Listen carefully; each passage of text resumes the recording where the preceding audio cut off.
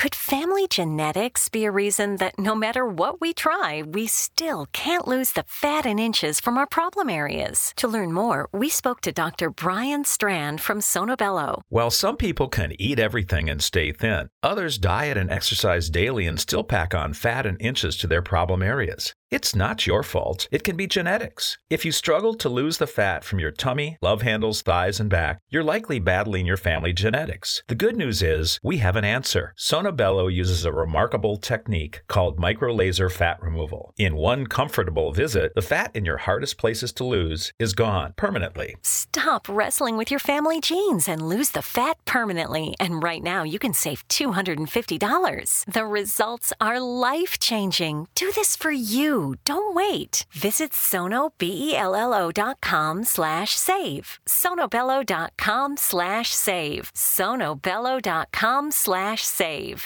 Could family genetics be a reason that no matter what we try, we still can't lose the fat and inches from our problem areas? To learn more, we spoke to Dr. Brian Strand from Sonobello. While some people can eat everything and stay thin, others diet and exercise daily and still pack on fat and inches to their problem areas. It's not your fault. It can be genetics. If you struggle to lose the fat from your tummy, love handles, thighs, and back, you're likely battling your family genetics. The good news is we have an answer. Sonobello uses a remarkable technique called micro-laser fat removal. In one comfortable visit, the fat in your hardest places to lose is gone permanently. Stop wrestling with your family genes and lose the fat permanently. And right now, you can save $250. The results are life-changing. Do this for you. Don't wait. Visit sonobello.com/save. sonobello.com/save. sonobello.com/save.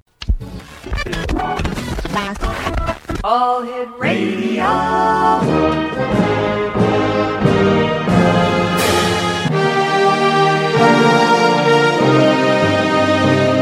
Welcome to the X Zone, a place where fact is fiction and fiction is reality. Now, here's your host, Rob McConnell.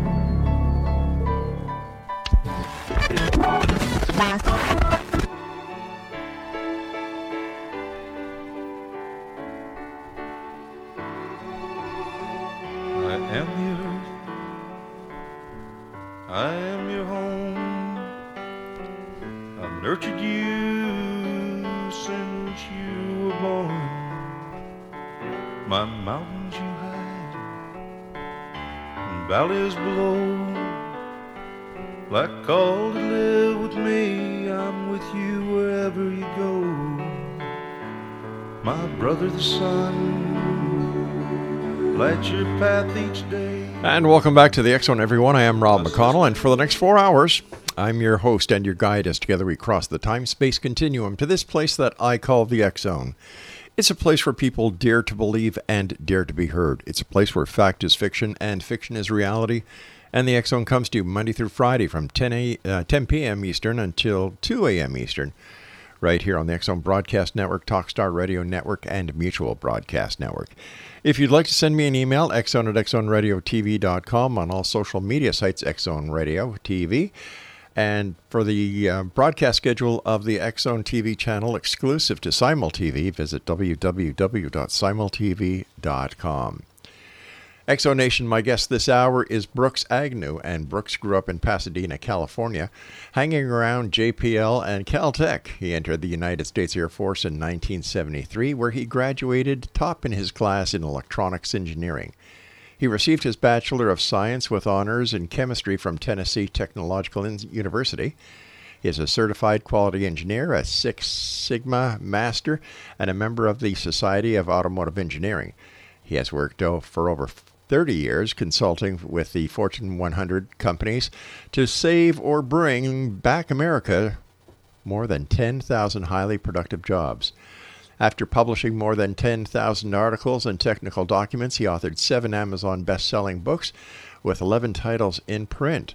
He is one of the world's most recognized voices in the podcast world today after 17 years on the web. Brooks has been featured on dozens of TV and hundreds of radio programs, as well as numerous scientific documentaries. He is a multi-patented engineer and currently the CEO of an electric truck manufacturer in North Carolina. For more information on our guest after the show, visit www.brooksagnew.com. And Brooks, welcome back to the X Zone. Great having you with us. Oh, thank you so much, Rob. Good to be here. Oh, boy. This is a crazy world, Brooke. I'm just going to ask you a very simple question. Why do you think everything is going to hell in a handbasket? Well, usually does that because good men are doing nothing. And, there's a lot of cookies on the table. And as long as we let them feed off of us, right, they will. And that's where it's going. Now, your latest book is entitled Asteroid Mining, The Future of Energy. Can you tell us about it? Yeah, I became interested in this when I was in the 8th grade, actually. I was interviewed by a newspaper. When I was in the 8th grade, they asked me what I wanted to be when I grew up, and I said, well, I think I want to be an asteroid miner. This is before we even went to the moon, so the interviewer didn't really know where to go with that, and I honestly don't remember what the rest of the answers were. But I've been interested in the program my entire life. And so that's why me and my friends, we went and did co-ops at JPL, and my friends stayed there, and I went in the Air Force to get the GI Bill and go on to college, and we stayed in touch over the years. So it's been an absolutely fascinating growth, not just in going to the moon and the things that you see on the news and are popular with documentaries, but the actual prospect of unbelievable wealth in space. And, for a long, long time, it's just been governments involved in it. Right. And in the last, 10 years or so, private industry has been allowed to get involved. And during the Trump administration, the shackles were taken off. And so now it's become, the gold rush of the 21st century. So I decided to write this book because there was so much wild speculation about what was going on in space, secret space programs and anti-gravity drives and everything. And I thought, maybe it's time that someone put out a book about what asteroid mining really is, how long it'll take, what kind of equipment we built so far, and what's going to happen in the next 10 to 20 years. Do we have the technology presently, Brooke, to actually succeed in asteroid mining? The technology, yes, but we don't have the equipment in place. It's not as easy as just going out there and grabbing an asteroid and bringing it back to Earth and landing it in the desert somewhere. There's a lot of infrastructure that has to go into place, and that's what's happening as we speak. Why do you think why do you think America is looking and going back to the moon? Well, that's interesting. There was a mission that took place called the L-Cross mission, and it was actually a failed mission, but they turned it into a success. It was a rather large spectrometer with a fuel system that was orbiting the moon, and it had a fuel leak. It ran out of fuel. It became defunct, and they said, what are we going to do with this? And they said, well, why don't we swing it around the south pole of the moon and separate the two halves? We'll drop the front half into this crater, and then we'll fly the spectrometer through the plume, grab the data, send it to Earth before the second half, which is the spectrometer, smashes into the moon. And that's what they did. Well, the discovery was amazing. Not only did they find water in this plume that they blew out into space, and we saw that from Earth with a spectrographic telescope, but we also found a huge reserve of an element we call helium-3. Now, it exists on the Earth, but only around volcanoes in very small amounts. Usually we deal with helium-4, which is, it's inert. We fill party balloons with it, lighter than aircraft. But helium-3 is a very special isotope in the sense that it contains energetic protons. And when you fuse helium-3 together, or with deuterium, it spits off protons instead of neutrons, which means it's not radioactive. And it releases a tremendous amount of energy, which can be used to power nuclear power plants and rocketry and all kinds of things. So we haven't achieved the activation energy for fusion energy yet, but we're working on it. And once we do, all of space exploration is going to change. Of course, that doesn't really excite people as much as the prospect that there's a 10,000-year fuel supply sitting in that crater for Earth. Wow. When do you think that the feasibility timeline to get this energy, bring it back to Earth, will be? Well, that's a very complex question. I mean, we could just run up there and start, grabbing samples and bringing it back to Earth. Not that we really know what to do with it yet, but the infrastructure to do that isn't in place. Now, on Earth, we utilize our low Earth orbit to put satellites that help us navigate the Earth. We use it as GPS satellites and, positioning and scanning systems that help us find oil and gas and all kinds of things on the Earth, but nothing like that exists on the Moon. So we're developing what we call cislunar space. This is the space between Earth and the Moon and the lunar orbit with some infrastructure that will help us be successful and take much lower risks at accessing this energy on the Moon. So that's going to take about could be 10 to 15 years. And the reason is the technology does exist in the sense that we do make what are called CubeSats, which is these little cooler-sized satellites that contain a lot of technology that allows us to do things like access satellite internet and to be able to navigate ourselves around our planet. We want to put those in orbit around the Moon in a kind of grid and then drop some lunar systems on the surface to link that up. And then we can navigate around the Moon. We can land on the Moon much safer than we do now. About half the things that we launched to the Moon just splat. Just ask the Indians with their probe last year. But it will also allow us to drive around on the Moon and locate things precisely on the Moon. There are not many landmarks up there. You can't just go down to where the old Burger King used to be and turn left. None of that stuff exists on the Moon. So we need precise navigation systems to make it safe. All right, Brooke, you and I have to take our first commercial break, so please stand by. Exonation, Brooke Agnew is our special guest. And if you'd like to find out more about Brooke, if you'd like to get copies of his books, visit his website, brooksagnew.com. And I believe your books are also available on Amazon.com. Yes, they're on Amazon, Barnes & Noble, and there are other booksellers that also sell the books as well. Excellent. Once again, Exonation, this hour, Brooks Agnew, and his website is www.brooksagnew.com. Now, Brooks and I will be back on the other side of this commercial break that's coming up. And before we go, just like to remind everyone that if you would like to subscribe to the X-Zone TV channel, it is exclusive to Simul TV. Visit their website at www.simultv.com. This is the X-Zone. This is a place where people dare to believe and dare to be heard. It's a place where fact is fiction and fiction is reality. And we're coming to you from our broadcast center and studios in Crystal Beach, Ontario, Canada. Don't go away.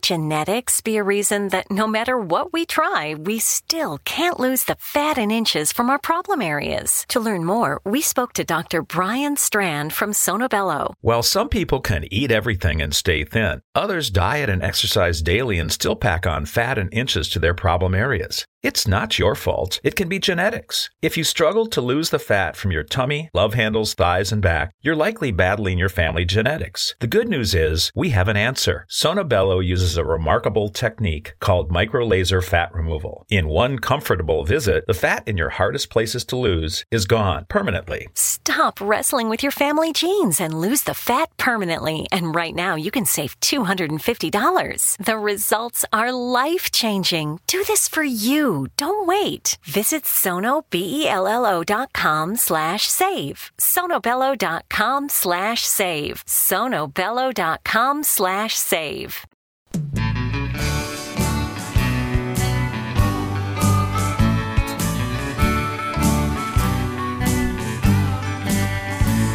Earth changes, you're cracking me up. I'm starting to hear about all sorts of weird stuff. It's the bombs, it's the comets, it's the dark days upon us. So say the folks who all quote Nostradamus. Earth changes,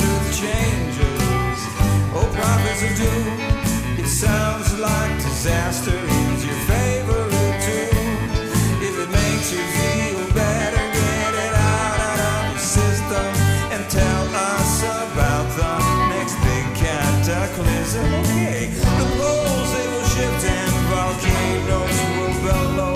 LA's gonna disappear, New York turn to jello. There'll be tidal waves, earthquakes, fissures and crashes. The earth's gonna be screaming, you can all kiss my axes goodbye, bye, bye. Earth changes. And welcome back. That was Michael Horn, who is known throughout the UFO community as the North American representative for the Billy Meyer Society, I guess it's called now. And, great song, Michael. Really enjoy it.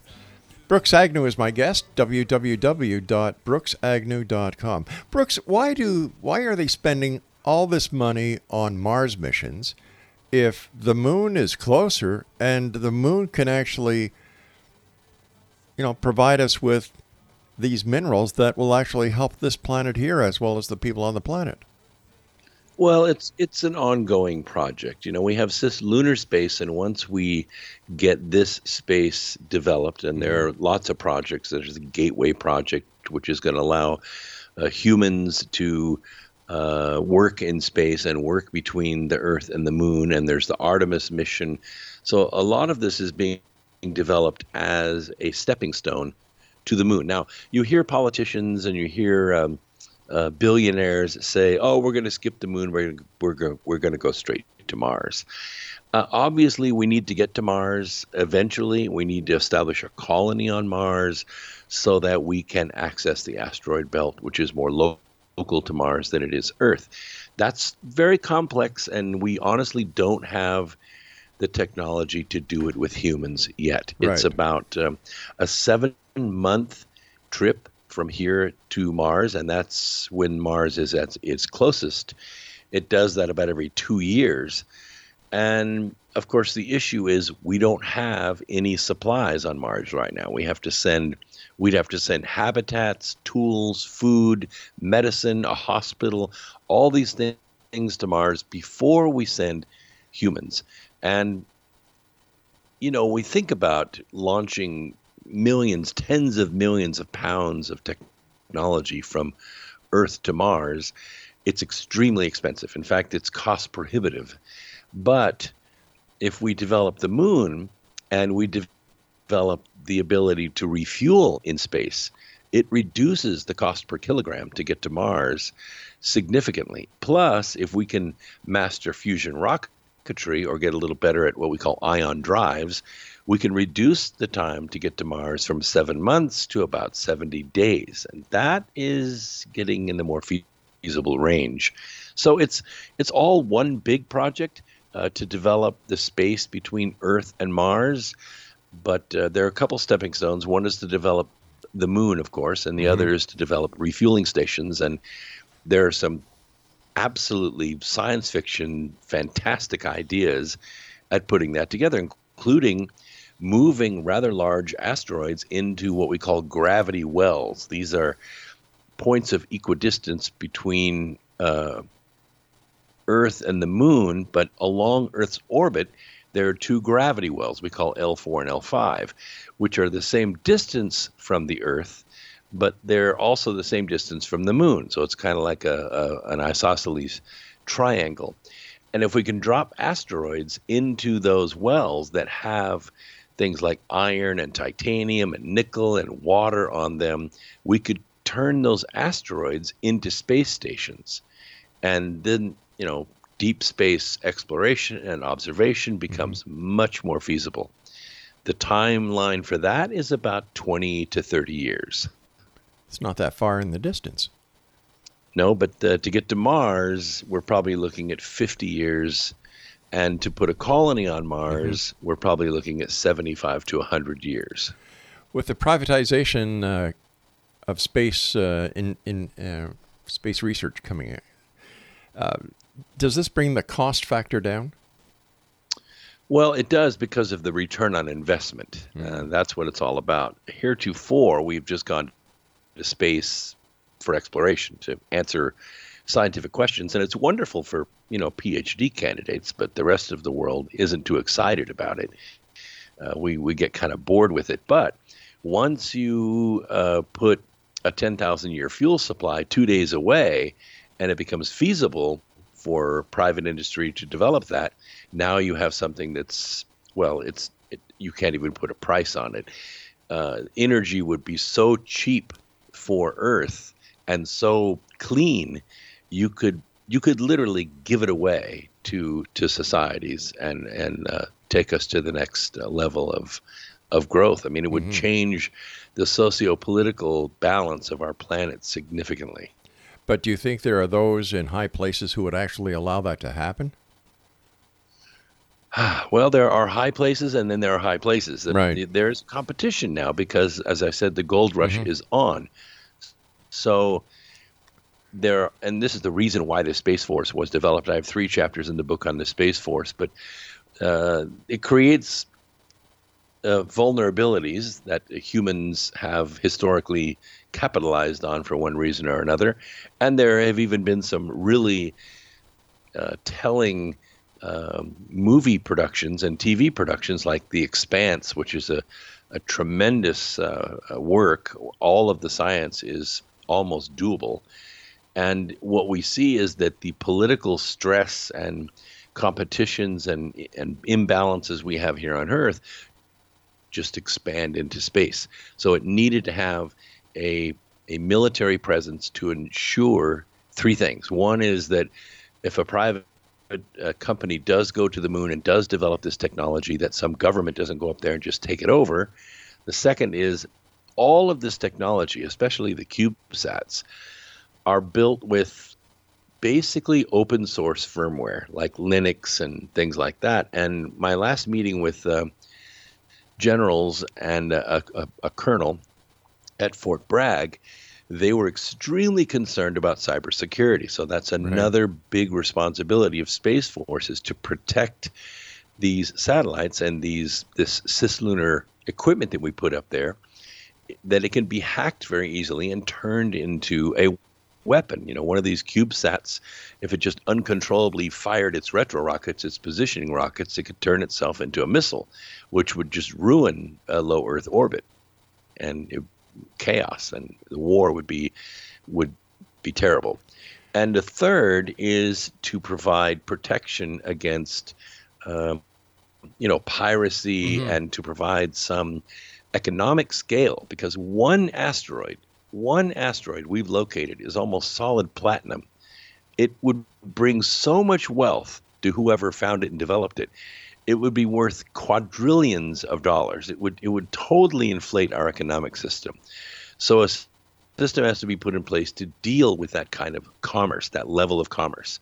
This planet has always been historically plagued with scarcity of one kind or another: water, coal, iron, uranium, and even gold. All these things are the scarcity that has been the basis of human society since the Earth cooled.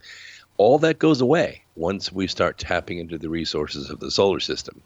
Do you think our society and our growth as a civilized planet is actually ready for this kind of wealth, this kind of deep space mining? Well, that's a great question. I would ask the question 10 years ago: do you think the world is ready for a smartphone where people can access all the information in the world in the palm of their hands? I would say no, society wasn't ready for that, but we grew into it. Now, for you and me, it's an upgrade. Yeah. But for the next generation, they're hardwired to it, and they're going to be able to do things with it that we never dreamed of. What makes Mars so important? Well, of course, Mars is a good base to operate from industrially for accessing the asteroid belt. There is more wealth than Earth could ever handle in the asteroid belt, but it also opens the possibility of, in some form or another, terraforming Mars. I mean, people don't realize how much a mountain the size of Everest of solid water, frozen water in space, is worth. You have oxygen, you have water, and you have fuel that you can make from water. So you don't have to come all the way back to Earth to get these resources. You can just step out to the asteroid belt, grab what you need, take it down to Mars, and process it. So it's a completely different paradigm, and that's why Mars is so important. Plus, it's gravitationally much larger than the moon. I will say this because it's so far away, and it's really impossible to originate all life on Mars from Earth. All right. Eventually, life's going to have to be born on Mars. So you're going to have Martians that will never be able to come back to Earth. Stand by, Brooks. You and I have to take our news break at the bottom of the hour. Exonation. Brooks Agnew is our special guest. www.brooksagnew.com. This is the X Zone. Brooks and I return on the other side of this news break. Don't go away.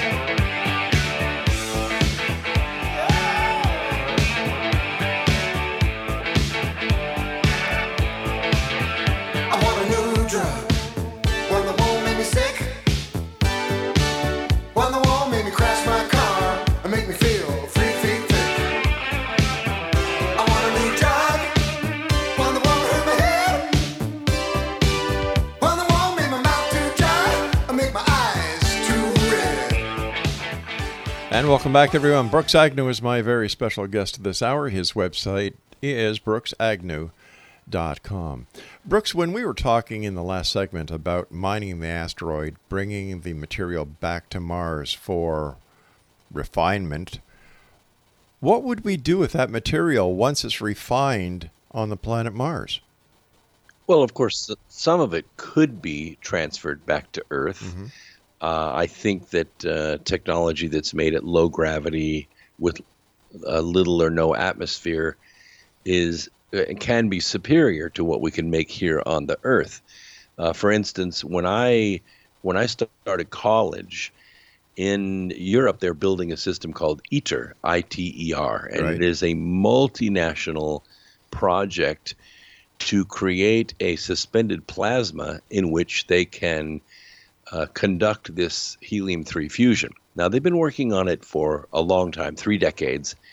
And my estimate is they've already gone over budget about 3 times what they originally planned. And it's going to take another 30 years, maybe 35, to get that project done. The reason it's so big is the magnets that are required to suspend that plasma and compress this to create fusion are enormous.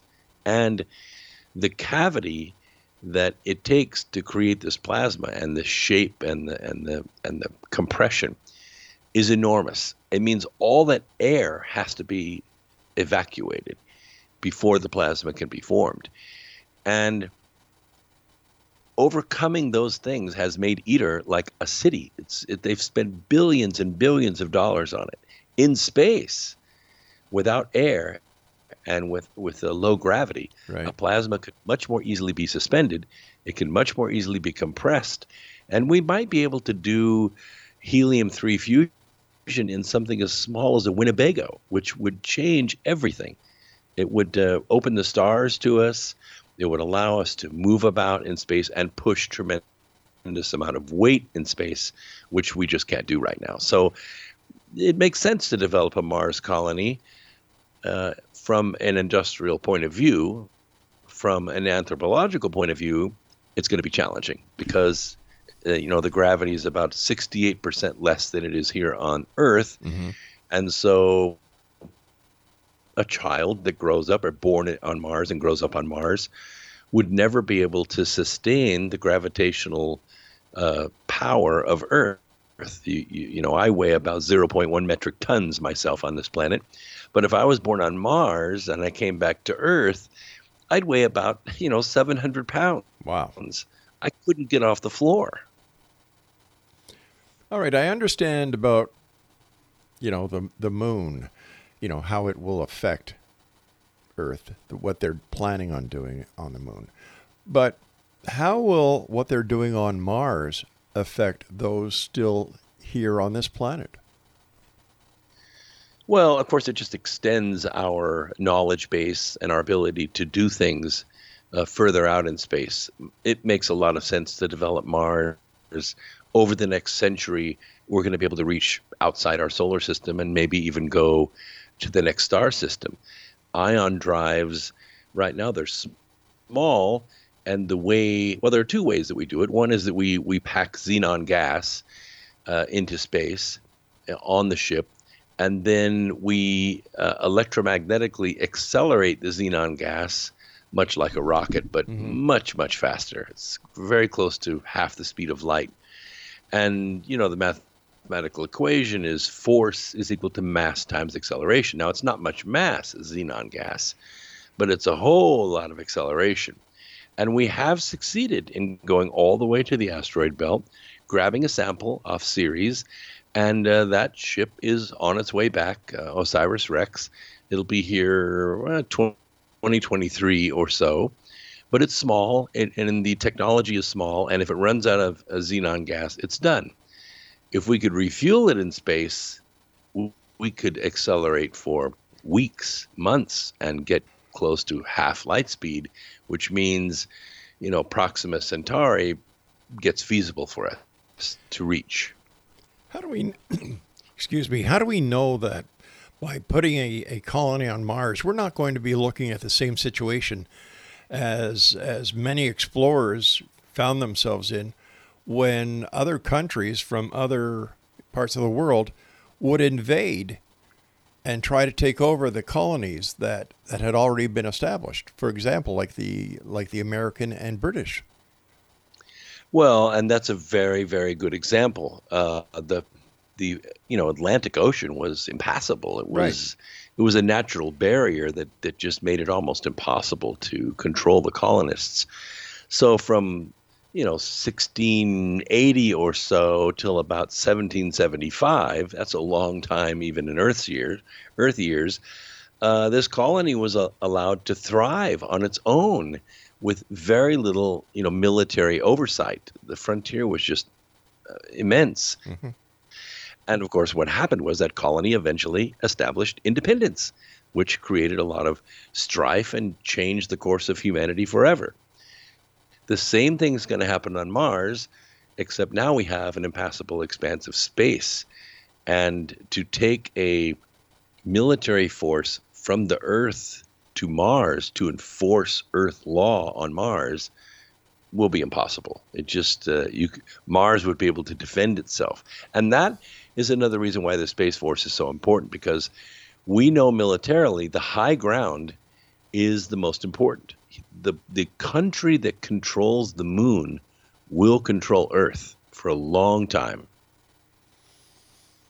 So who do you see controlling the moon? Isn't the moon up for grabs?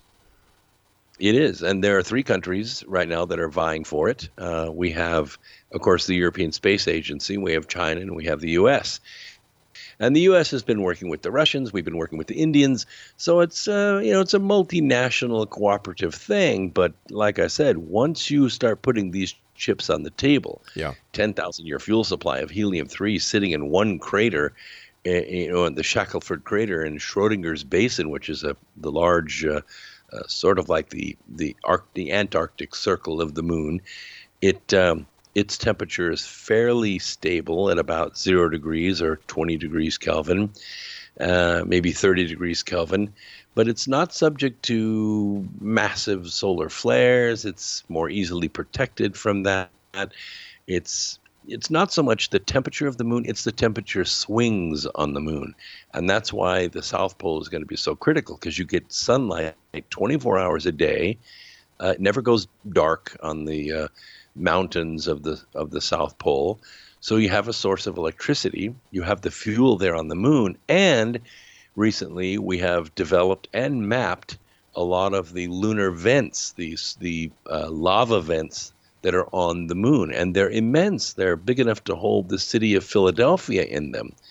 So you could actually build a colony on the moon, under the surface of the moon, about 15 kilometers, and it would be totally safe. It would be pressurized. You wouldn't even have to have a spacesuit in them. You could run around on the inside and plant plants and run factories. And if you have a problem, you're only 2 days away from Earth, so you can come right back. All right, I understand the significance of what we need to do on Mars, what we need to do on the moon, and what we need to do in order to sustain life, to secure our civilization, to make this a better world for everyone now and in our future. But that's what we want. What happens if we get to Mars and there are outside civilizations other than on the planet Earth who say, hey, wait a minute, this is our backyard. And they decide that they're not going to allow humanity on Mars. Their weaponry, what happens if it's more advanced than ours? What do we do then? Well, let me put this, parenthetically. Here on Earth, we are all aware of UFOs. We see them, we film them, we've had, countless eyewitnesses of them. But if you step back from it a little bit scientifically and look at it, we realize three things. A, they're there. B, they're about as present as they want to be. And if they wanted to be more present, there isn't a whole lot we could do about it. They could have taken over this planet back when we were riding horses, but they didn't. And the third is, and this is probably the most significant, they have not brandished their weapons. We've chased them, we've shot at them, but as far as I know, they've never shot back in a big way. Yeah. And we don't really know if all those UFOs are from here and some ancient zenith of mankind, I'll put it, or life form here on this earth, and their cities and countries and way of life has long since vanished, or they live on the bottom of the ocean or even inside our planet. But they have a different biosphere than we do. Obviously, it seems they can't just come down on the surface and step out and watch a football game. We live in a sea of viruses and bacteria, but our DNA is a junkyard of experience with those microbes. Another race might not have, well, it certainly wouldn't have the defenses against those kinds of things. Right. Okay, Brooke, I hate to do this, buddy, but we've got to take our final break. X-Zone Nation, fascinating conversation with our guest this hour, Brooks Agnew. And if you'd like to find out more about Brooks, listen to his show, visit his website, brooksagnew.com. I'll be back on the other side of this break as we wrap up this hour here in the X-Zone from our broadcast center and studios in Crystal Beach, Ontario, Canada.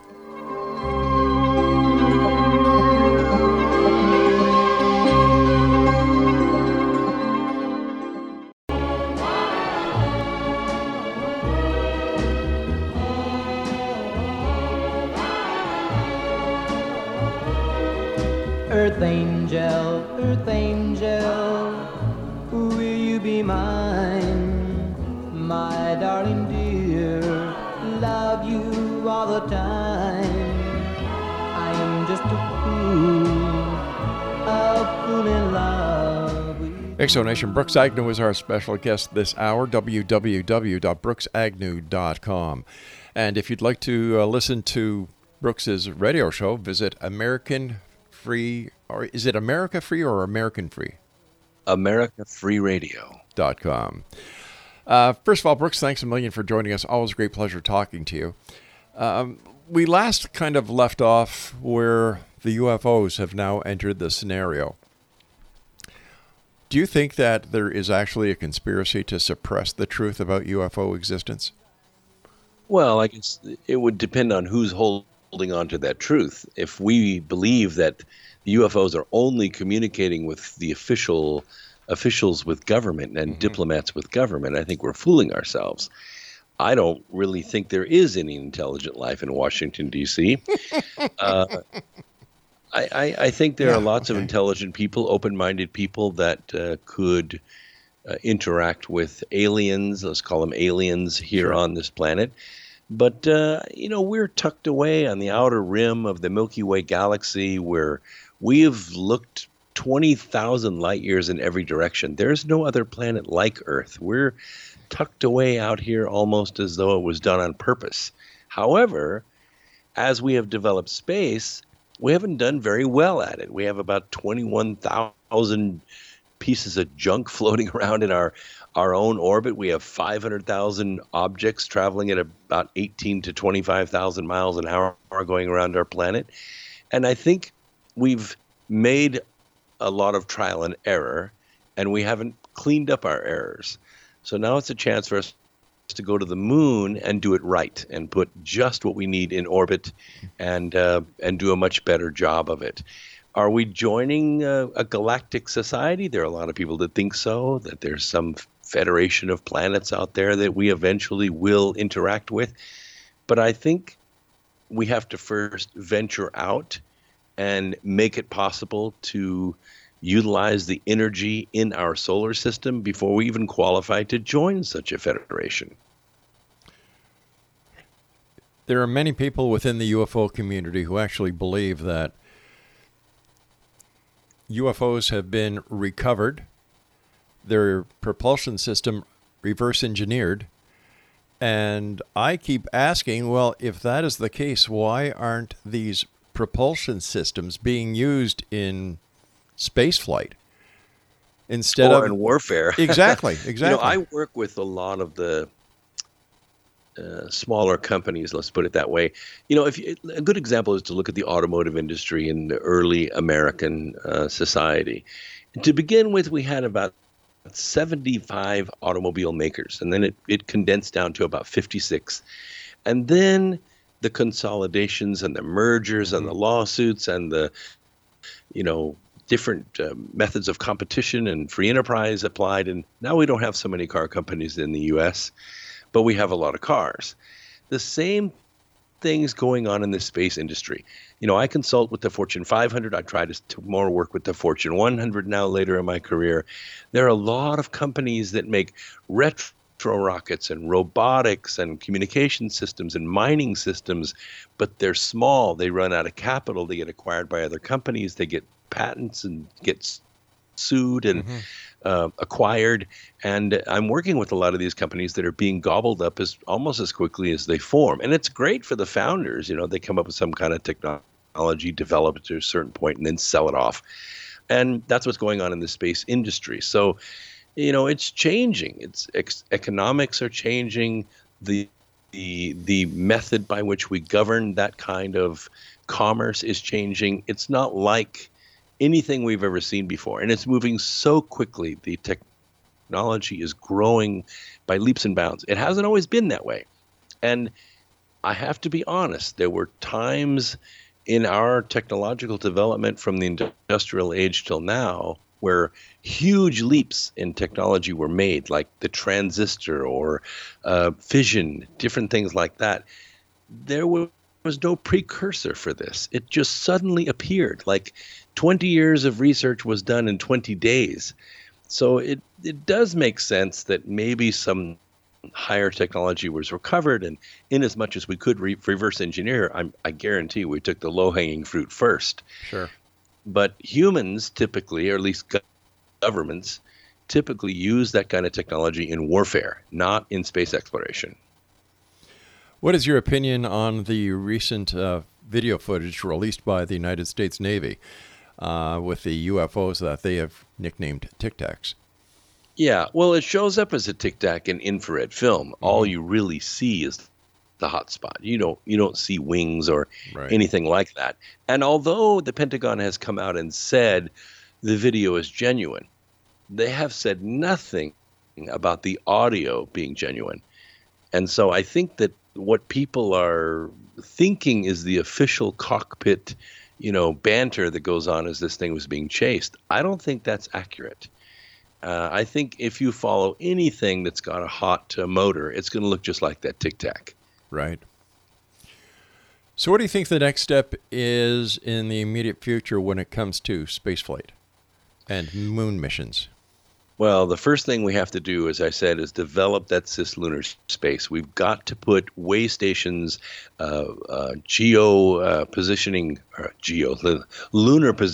satellites in place. Right now, we use the GPS system that's orbiting Earth to navigate the moon.